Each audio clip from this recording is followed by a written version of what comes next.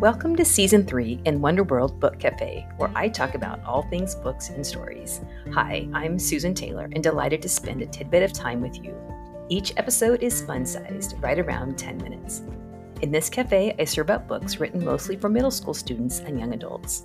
If you are like me and recommend books to these audiences, or perhaps you need a few suggestions for your own reading life, pour a cup of tea or vanilla latte and listen in.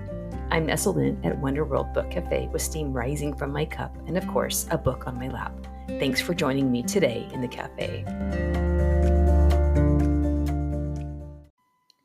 What would you do if your parents said, "We've come up with a brilliant idea. We're going on a global adventure. You won't go to school, see your friends, play your favorite sport, or go to any parties or dances for 5 months. You can only take one suitcase, 3 pairs of shoes, and you have to pack for hot and cold weather. And as a bonus, you get to spend 24/7 with your parents." This is a quote from sisters Delaney, who was 14 at the time, and Riley, who was 12. And this really happened. During the tumultuous year of 2020, Kellie McIntyre, the author, decided to write the story of her family's nearly 6-month global field trip that took place in 2013. Thus, we have today's featured book, The Passport Project, written from Delaney and Riley's perspectives. It's 320 pages. With the ages of the sisters and the content, this can easily sit on the middle grade and young adult bookshelves, though I doubt it'll be on any shelf for long. Delaney and Riley's parents don't want to live a life of accumulating regrets. They love seeing the world, and their family of 4 has previously traveled to faraway destinations. So, when the global family field trip was announced, each girl had their own reaction. Delaney is appalled at the idea of missing all the important and fun events that are part of 8th grade. Riley, on the other hand, is ecstatic. The timing is perfect, and she's reinventing herself. So when she returns, she will be a new and improved version of herself. It's decided. Mom made the arrangements for homeschool. Jingles, their dog, has a happy temporary home, and Delaney's orthodontist appointments can be paused. 1 suitcase per person is packed, and Delaney, Riley, and their parents set off from their home in Alabama for nearly a half of a year on their global field trip to Southeast Asia, Australia, and New Zealand. Oh, and Europe was added to placate Delaney. Each chapter begins with the quote, "All of which I love," especially this one by American author James Michener. "If you reject the food, ignore the customs, fear the religion, and avoid the people, you might better stay home." Sprinkled throughout this engaging, insightful journey, readers will enjoy earth science and history fun facts, pictures, passport lessons such as you won't die from humiliation if you try something new when you leave your bubble. And each chapter ends with a high-low family report card where each person talks about one high and one low point. What follows is the quickest summary of each country the McIntyres visit. I can't possibly cover it all. The first stop is Iceland, where the Blue Lagoon was everybody's favorite. Then to England, where Delaney offers this advice: skip Stonehenge, but do get tickets for the Warner Brothers Harry Potter studio tour.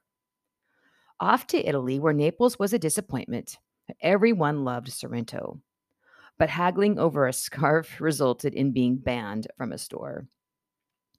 The next stop is Sri Lanka, where upon seeing many women dressed in saris and headscarves, the girls felt like bums in their American travel outfits of yoga pants. Here, Delaney insightfully says, "It feels weird to be one of the ones who is different, the ones who are being judged by our unusual clothes. I hate feeling judged because of my clothes and skin color. Then I think about a few kids at school and wonder if they feel like this every day."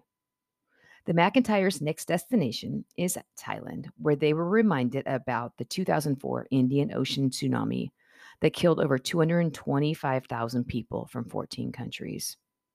In Malaysia, Dad is chastised for sitting in a female-only train car, and all enjoy a visit to Petronas Towers.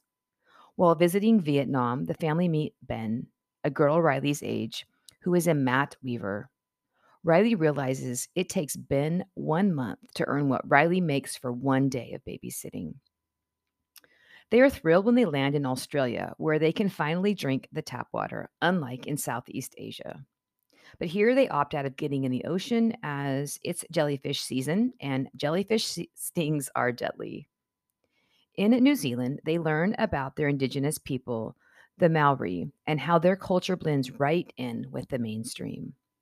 Bali was insightful. One interesting tidbit in Bali they learned there are 4 basic Balinese names. So most people are named one of the 4, and it goes according to birth order. In China, immigration officers detain the family and they confiscate their passports. Perhaps the most valuable part of this story is at the end, where Delaney is now 18 and she's preparing to speak about her travel experiences with her mother at International Day at her high school, right after Condoleezza Rice. Delaney reflects on the education she received during their global school field trip and reminds Americans not to take our freedoms and liberties for granted. Finally, she recognizes the incredible gift of travel she received from her parents and suggests, though, that you don't have to leave home to leave your bubble. You can simply connect with people that are different from you. There are so many highlights and honestly, written low points as well. I hope you'll pick up the Passport Project. There is so much to enjoy and learn here. Age recommendations. This is the point where I mention details that could be unsettling. Traveling and learning about the realities of countries and their histories brings about some of the greatest joys and heartbreaks. As an example, in Vietnam, they learned about the iconic photo known as the Napalm Girl, whose photo was taken in 1972, running down a street to escape napalm bombing by U.S. forces. On to wondering who may be interested in the Passport Project. After all, that's what we do here in the cafe. There's a wide audience for this book, especially for readers who enjoy learning about different cultures and have a desire to get out of their own bubble and perhaps travel. This is a terrific resource for discussing global citizenship. It's a delight to learn about authors who continue to bring stories for which we enjoy, reflect on, and even gain greater perspective. Kellie McIntyre's mission is to get other families out of their bubble and into the world. This is her first book. So far, she has learned in nearly 50 countries on 6 continents. McIntyre's website is forwarnpassports.com, and it's filled with tips, budgeting advice, photos, and blog articles, and world school lessons. I enjoyed spending time there browsing around and bookmarked it for later. I'll link it in the episode notes. On these pages, there is so much to love. I personally love the parts where the sisters learn about people, history, and culture. Though there are plenty of kids being kids parts that are comical and typical of girls Delaney and Riley's ages. I appreciated the travel tips, such as prior to visiting a new country, you should learn a few key phrases in their language, understand currency exchange rates, and what type of toilet to expect and how to use it, and learning about the culture of a new place, and it will go such a long way. For example, making derogatory remarks about the Thai king or his family is illegal, and people go to jail for such behavior. I also found it noteworthy that on each report card for the country, the main tourist attractions were rarely the high point. Until our next episode, I'd be grateful for your positive rating or review. I cannot wait to recommend the Passport Project to the readers I know and love. Check out the episode notes for more information and a transcript. Let's connect, Wonderworld Book Cafe at gmail.com or follow on Instagram.